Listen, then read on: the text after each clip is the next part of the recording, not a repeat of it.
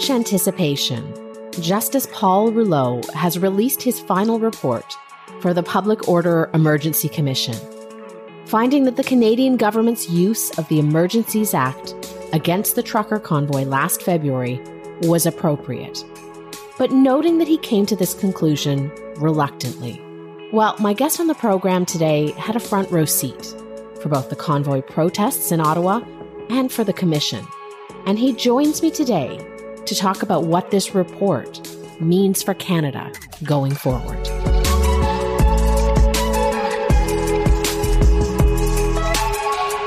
Paul Wells is an award-winning Canadian journalist, the author of a popular Substack, and the host of the Paul Wells Show podcast. His latest book is An Emergency in Ottawa, the story of the Convoy Commission, and it's out early next month. Paul Wells is my guest today on Lean Out. Paul, welcome to Lean Out. Thanks for having me. So nice to have you on. I do think you're the perfect person to talk through this really important moment in Canadian history with. So first, the Commission found that Canada's use of emergency powers was appropriate, particularly given the police dysfunction and the political infighting. But Justice Paul Rouleau came to this conclusion reluctantly. To start, for listeners who may not know, can you just give us a brief explainer on the Commission? How did it work? What was it tasked with determining?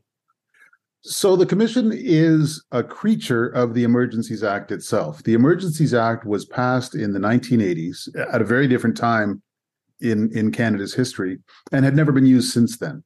But because the Emergencies Act was designed to be harder to use than the War Measures Act that it replaced, one of the provisions in the Act is that every time it's used, there's supposed to be a commission of inquiry to examine the decision. And so as soon as the government of Canada used the Emergencies Act to break up the convoy in Ottawa at the beginning of 22, they knew that there would be a commission of inquiry that would be reporting in a little less than a year. That also was required by the law. Now, the commission heard more than 60 witnesses. I actually think in the end, more than 70 witnesses. And it heard them in a very compressed amount of time simply because the judge who was in charge of it, this Justice Paul Rouleau, got sick. And so he missed more than a month of the planned hearings. And so when he came back, they heard all the witnesses they were going to hear.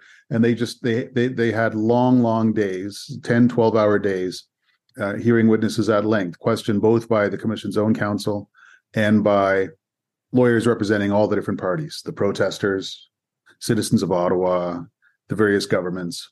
And so it was a very intense look at decision-making in a moment of chaos. And that's kind of what I found interesting as I set out to write this short book. Mm-hmm. And as someone, you were in Ottawa during the convoy crisis. You covered the hearings. As you just mentioned, you're writing this book on the commission. Now, you recently wrote on your Substack that you remain unpersuaded by some of Rouleau's reasoning. How so? Yeah, so I think special laws to impose order in a public order emergency should be used sparingly and reluctantly. And in this case, I think that the police were finally getting their act together and were in a good position to finally make some progress against the convoy protesters without the use of the act.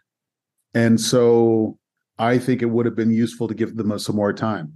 In the end, hundreds of people had charges pressed against them in the wake of the convoy, but none of those charges were under the public order emergency provisions. In other words, all of the charges after the convoy were ordinary criminal charges that didn't require the Emergencies Act, which is part of what leads me to think that I'm still not convinced that we actually needed the Emergencies Act. That being said, the police were just a hell of a mess. I'm writing now the chapter on the police during the crisis, and it was a tremendously chaotic, contradictory response. And so what I also said in my piece was, even though I disagree with Paul Rouleau on the central question at hand, I have a hard time getting too riled up about it, because in the end, the use of the act was very limited. So. I have concerns about what this means for Canada going forward. I was very convinced by recent op-ed in the Globe and Mail by U of T law professor Daniel Schneiderman, as you say, that these are extraordinary last resort powers, that it sets, a troubling precedent. But I do have to say, I did find Justice Rouleau, that the report reads as pretty fair and pretty even-handed. And I do think it goes away to establishing how dynamic and volatile and chaotic these protests could be. Let's talk a little bit about the context. Rouleau makes a pointed effort to talk about the roots of this populist uprising, including economic marginalization, social anxiety, distrust in institutions. And this line really stands out. COVID-19 measures, for example, were seen by some as rules imposed by a political elite that inflicted terrible economic harms on working people. What do you make of his analysis? To some extent, I share his analysis, and it almost doesn't matter whether I think that these were horrible restrictions that imposed economic hardship. What matters is that there were an awful large number of people who did feel that way, and no government was going to change their mind. And it turns out that when you paint all those people into a corner, some of them respond badly, and that's a dynamic that governments, I think, in the future should simply keep in mind. So one thing I'm going to do in this book is go through a fairly extended history of vaccine skepticism, going back as far as there have been vaccines. I myself think these vaccines were useful, that they worked as needed, and that they did not cause substantial extra fatalities. But what we've seen is that throughout the history of vaccinations, there are people who, for different reasons at different times, don't trust them. And so again, I don't think it actually helps governments to designate these people who disagree as the outgroup and, essentially radicalize them. There's two personalities who responded very differently to this whole thing. One was French President Emmanuel Macron, who was kind of a substantial influence on Trudeau in his handling of the pandemic.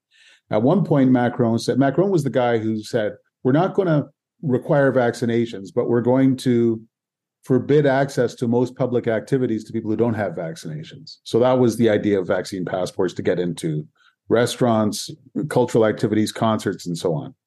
And Macron memorably says at one point that he wanted to emmerder les non-vaccinés, to piss off the non-vaccinated people. Mm-hmm. And a lot of people had a good laugh over that. Well, it turns out when you piss people off, they get pissed off.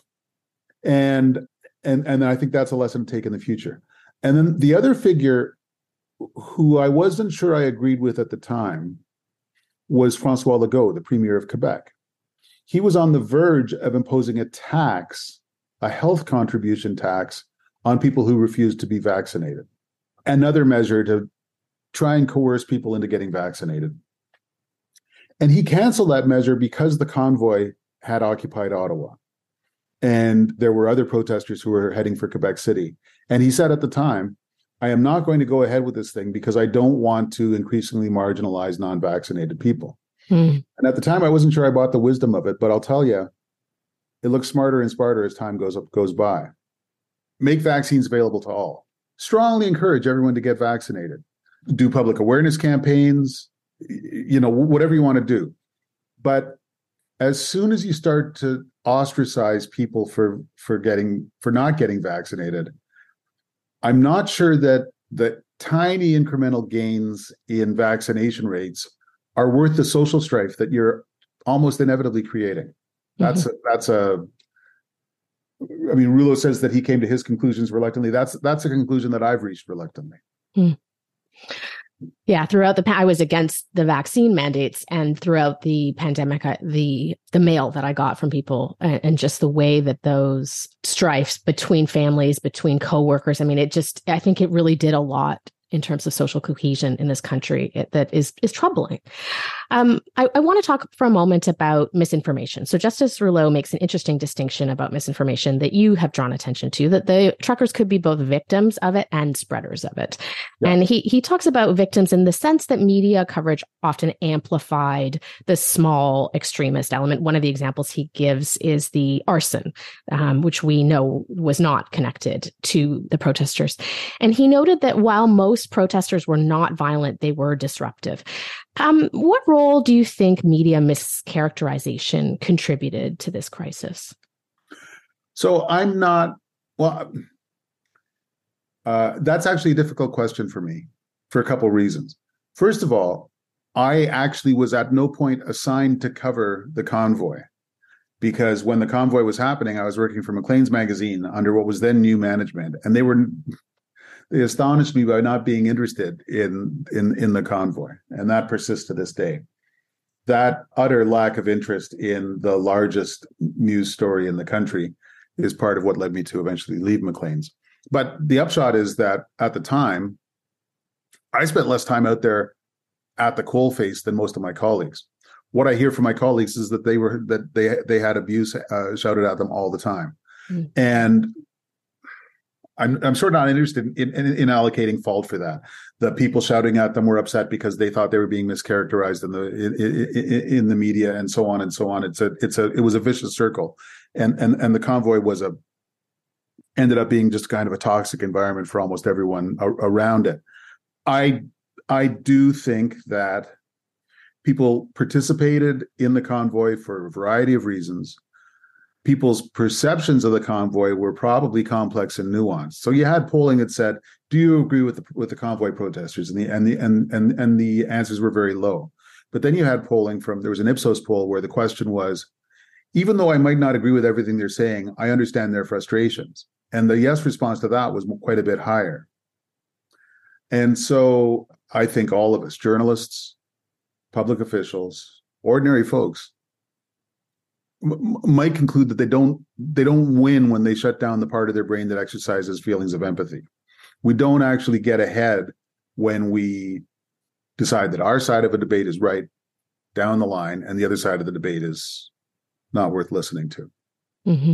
I just as a practical matter, I don't think that produces the kind of social victories that people seem to think it does. Yeah. And I mean, the report also criticizes our prime minister for inflaming the situation with his comments about this being a fringe minority. This is something the Globe and Mail editorial board has also criticized him for recently, calling this demonization and a failure of empathy, to your point, and pointing out that this divisiveness caused one of his own MPs to break ranks during the crisis. This is something you were writing about quite a while ago. Missing from the whole public conversation, Rouleau points out, is the fact that protesters were exercising fundamental democratic rights. What do you see that omission of the conversation? What role did that play in this crisis? Well, it was an interesting moment in the middle of the whole mess. This Liberal MP, Joël Lightbound from Quebec City, despite his English name, Francophone MP, gives a news conference in which he says, essentially, we're sowing what we reaped when we're reaping what we sowed. We're reaping what we sowed. You can tell I'm not a farmer. When we ran a campaign on, we're right about vaccines and these other people are wrong. Suddenly these other people are in Ottawa and we don't know how to get rid of them. And Lightbound, until then, was the consummate team player. He was a very loyal Liberal MP. He's tried as hard as he can to go back to being a loyal Liberal MP since his outburst. But what was the context of his outburst? His outburst was, again, you're trying to govern for the whole country. You're trying to govern on competent government. And it looks a little less clever in hindsight to have won re-election on we're right and they're wrong on COVID restrictions. And I do think that, so all sorts of groups appeared at the commission, different police organizations, different governments, municipal governments in Coutts, Alberta and Windsor. The only government that spent the run up to the convoy commission talking mostly internally about how they were going to communicate their response to the convoy rather than how they were going to respond to it. The only group that was obsessed with communications and marketing was the government of Canada of Justin Trudeau. And the kind of merry chatter among junior communications staffers in the federal government saying, well, we think this is really good. We can tie this to June 6th and Donald Trump, and then we can get some really positive messaging out, I think is all out of proportion to the sometimes very lackadaisical response to the actual security challenge. And it basically shows that as this convoy approached, a lot of people in the federal government thought they could have some fun with it. And that, well, that didn't last. Pretty soon it was not as fun. Mm. And let's spend just a moment on the actual security threat and definition of that. Obviously, I'm not a lawyer, but the CSIS definition appears to me to not have been met. Certainly, the Canadian Civil Liberties Association contends this threshold was not met. And during the commission, we heard some pretty contradictory evidence. We heard our CSIS director say at no point did the service assess that the protests in Ottawa or elsewhere constituted a threat to the security of Canada as defined by Section 2 of this act, but also recommending that it was used anyways. How do we make sense of that? That's a really hard question because so the Emergencies Act says that the government has to understand on reasonable grounds that there's a threat to the public order of Canada, and that threat to public order is as defined under the CSIS Act. And CSIS said that by their own understanding of things, this was not a public order emergency. But the Justice Department says we still think the test was met. And then they say, because of solicitor-client privilege, because it was government lawyers advising the government on how to respond, we can't even show you our own internal reasoning to explain why we think that the act was worth using, even though the test that's set out in the act wasn't met.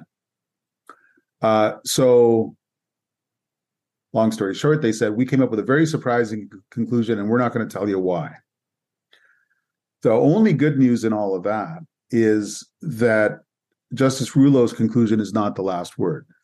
Because the Emergencies Act doesn't remove people's protections under our Charter of Rights, they still get court redress. And a lot of people have challenged the Emergencies Act in courts.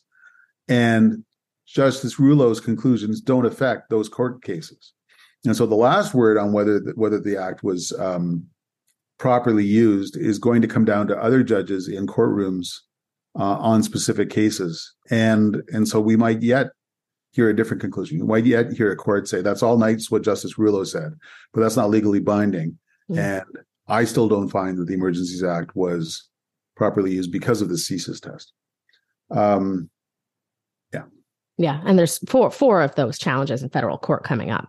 So we will watch that. But getting back to this issue of transparency, I'm having a hard time thinking that kind of through that. I mean, on the one hand, the government here, this is a highly unusual glimpse into the workings of government. There are thousands of pages of documents that have been made available to the public. But on the other hand, as you point out, this legal interpretation of the legislation is protected under solicitor-client privilege. How do you think through this issue of transparency? Well, in the end, the greater dissuasion on future governments thinking of using this act might not be what a commission of inquiry thinks on the narrow question or the sort of technical question of whether the act was properly used. It might be the horrible spectacle to politicians of seeing all their internal memos dragged out on the evening news for months on end. We're in an environment now where large organizations everywhere, not just governments, large businesses, almost any, like the people I used to work for at the big companies I used to work for, nobody likes to see their internal processes made public. And government political staffers that I know were horrified to see so-and-so's memos, Marco Mendicino and David Lametti, the ministers of public safety and justice, joking about using tanks. And I think they were just joking. But I know they sure didn't enjoy seeing that those jokey little text messages on the evening news, and I think that's as likely to dissuade future governments from using this stuff as anything is the prospect of allowing people to see how the sausage gets made. On the question of whether solicitor-client privilege properly protects the Justice Department's call, I'm no more of an expert than you. I'll say I was surprised that runaround satisfied Justice Rouleau. Mm-hmm. I want to touch on accountability here as well. How significant do you think it is that the Ontario Premier, Doug Ford, and Ontario Solicitor General Sylvia Jones refused to be interviewed by Commission Counsel? I think it's ridiculous. There followed an interesting court confrontation over whether Premier Ford was required under law or could be made to testify by Commission Counsel. And I think his defense of parliamentary privilege won the day. But it's not just how you perform under the rules. Doug Ford was elected in large measure by people who didn't like federal government restrictions regarding COVID. And yet he strongly supported the use of the Emergencies Act. Quite a different stance from the premiers of Alberta and Quebec, who were conservative leaning, but disagreed on the Emergencies Act. And Doug Ford is in charge of the Ontario Provincial Police, and Windsor and Ottawa are large municipalities in Ontario. And on and on and on. As a matter of helping us to understand how we are governed, to me, it's automatic that he should have been testifying at the commission. But there's a long history of this. So one thread in my book is changes in the way police think about policing large protests that came out of the Ipperwash disaster of 1995, when some Indigenous protesters were raising attention about ancient land claims, and the Ontario police moved in and killed one of the protesters.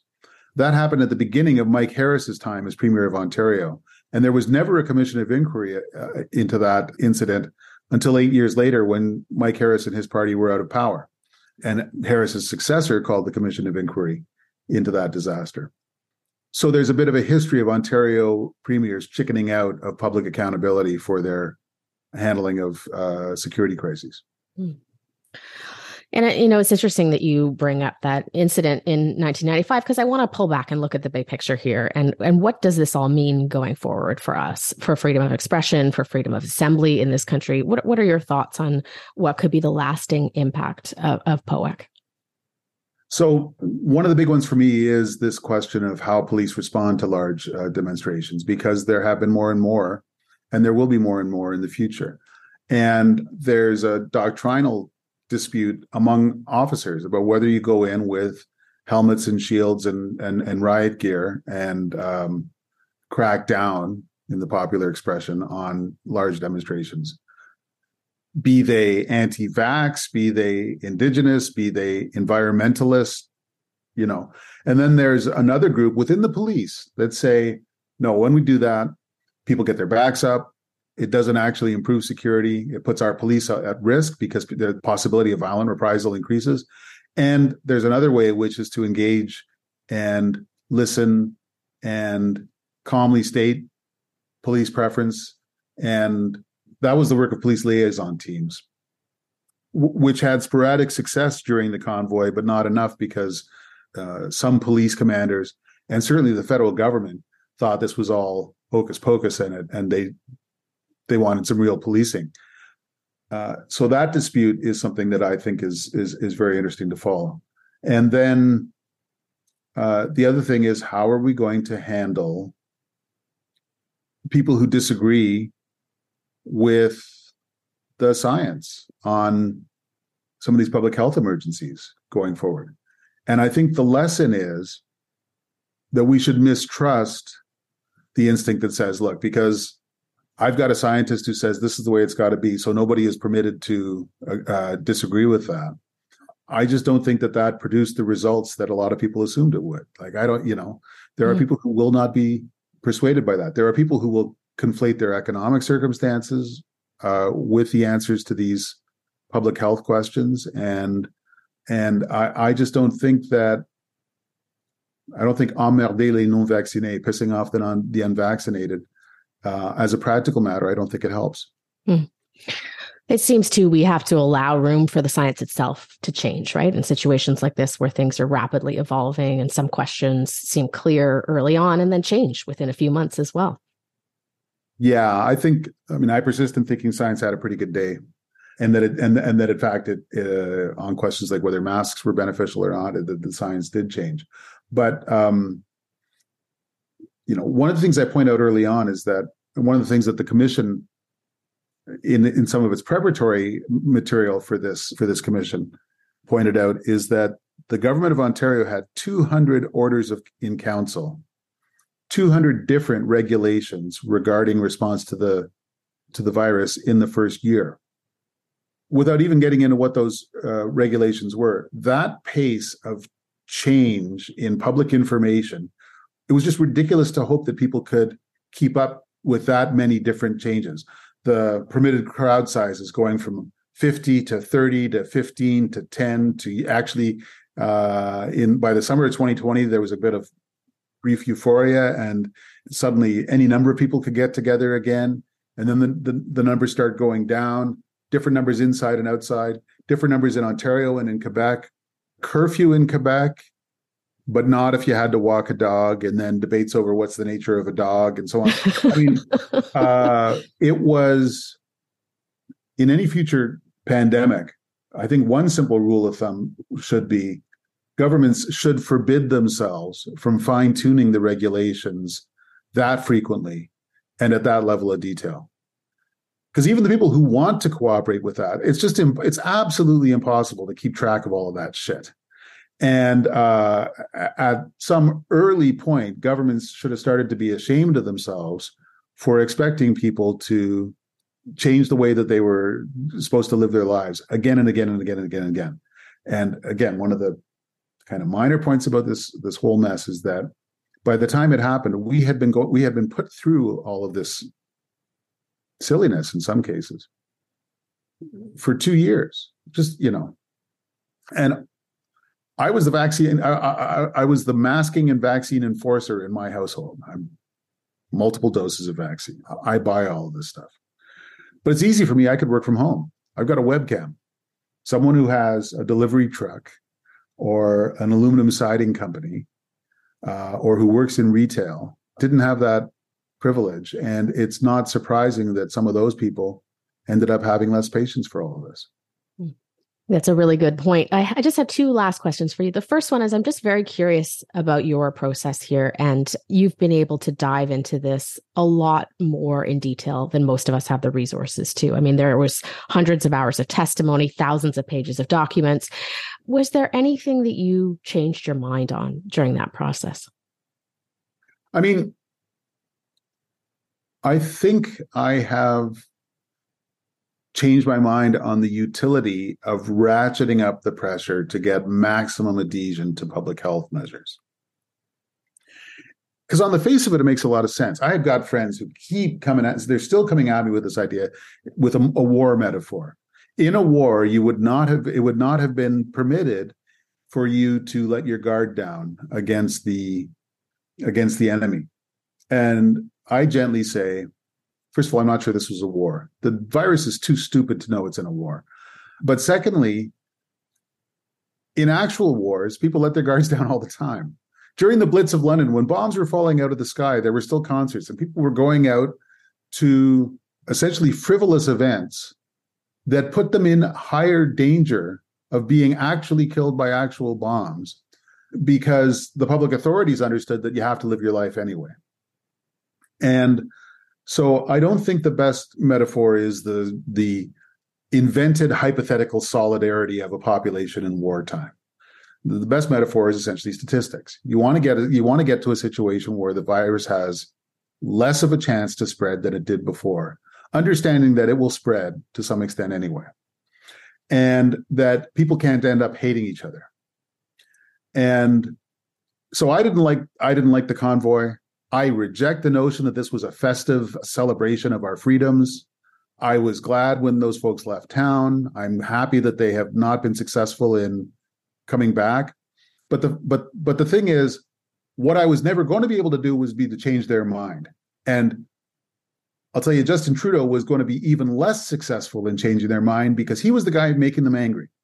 So instead of trying to change your mind, or instead of trying to designate the people who disagree with you as an out group and then vacuum up all the votes of the people who are on your side of a polarized dispute, I'm old enough to remember when governments used to try and function in a reality where they weren't going to win all the arguments. And that's why my initial skepticism of François Legault pitching some measures overboard because he had to govern for the whole society. That makes more sense the more I think about it. Mm. And just lastly, I mean, in my 20-something year journalism career, this is the most polarizing thing I've ever covered. I think the divisiveness that has come from this is going to take us years to get over. You have publicly called for us to start moving beyond these divisions. What would it look like for us as a country to start healing from this? Oh, I think this country's going to be fine. I think people are already climbing down a bit from some of the heated rhetoric of last year and of the 3 years that we've all been through. And I speak to more and more urban, culturally liberal professionals who were able to work from home and who got vaccinated and all of that, who are willing to pay some attention to the notion that being on one side of a polarizing debate isn't as satisfying as you might think, that it doesn't produce the best results. And look, I've got plenty of friends who are still ready to go to the barricades against people who disagreed with them on vaccination. And I expect I'm going to be hearing from them after this podcast comes out, after my book comes out. But I hear from more and more people who say, you know what, between Justin Trudeau, who said we're right and they're wrong, and Joël Lightbound, who said that's a shitty way to frame things, there's more and more people who think Joël Lightbound might have had a point. Mm. Well, that is an optimistic place to leave it. I think this work is so important. I'm so glad that you have done this deep dive into this commission. I can't wait to read the book. Thank you for taking the time today, Paul. Thanks for talking.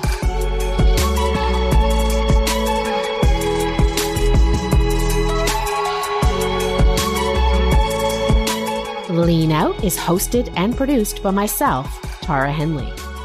If you liked what you heard, please consider subscribing to my Substack at tarahenley.substack.com.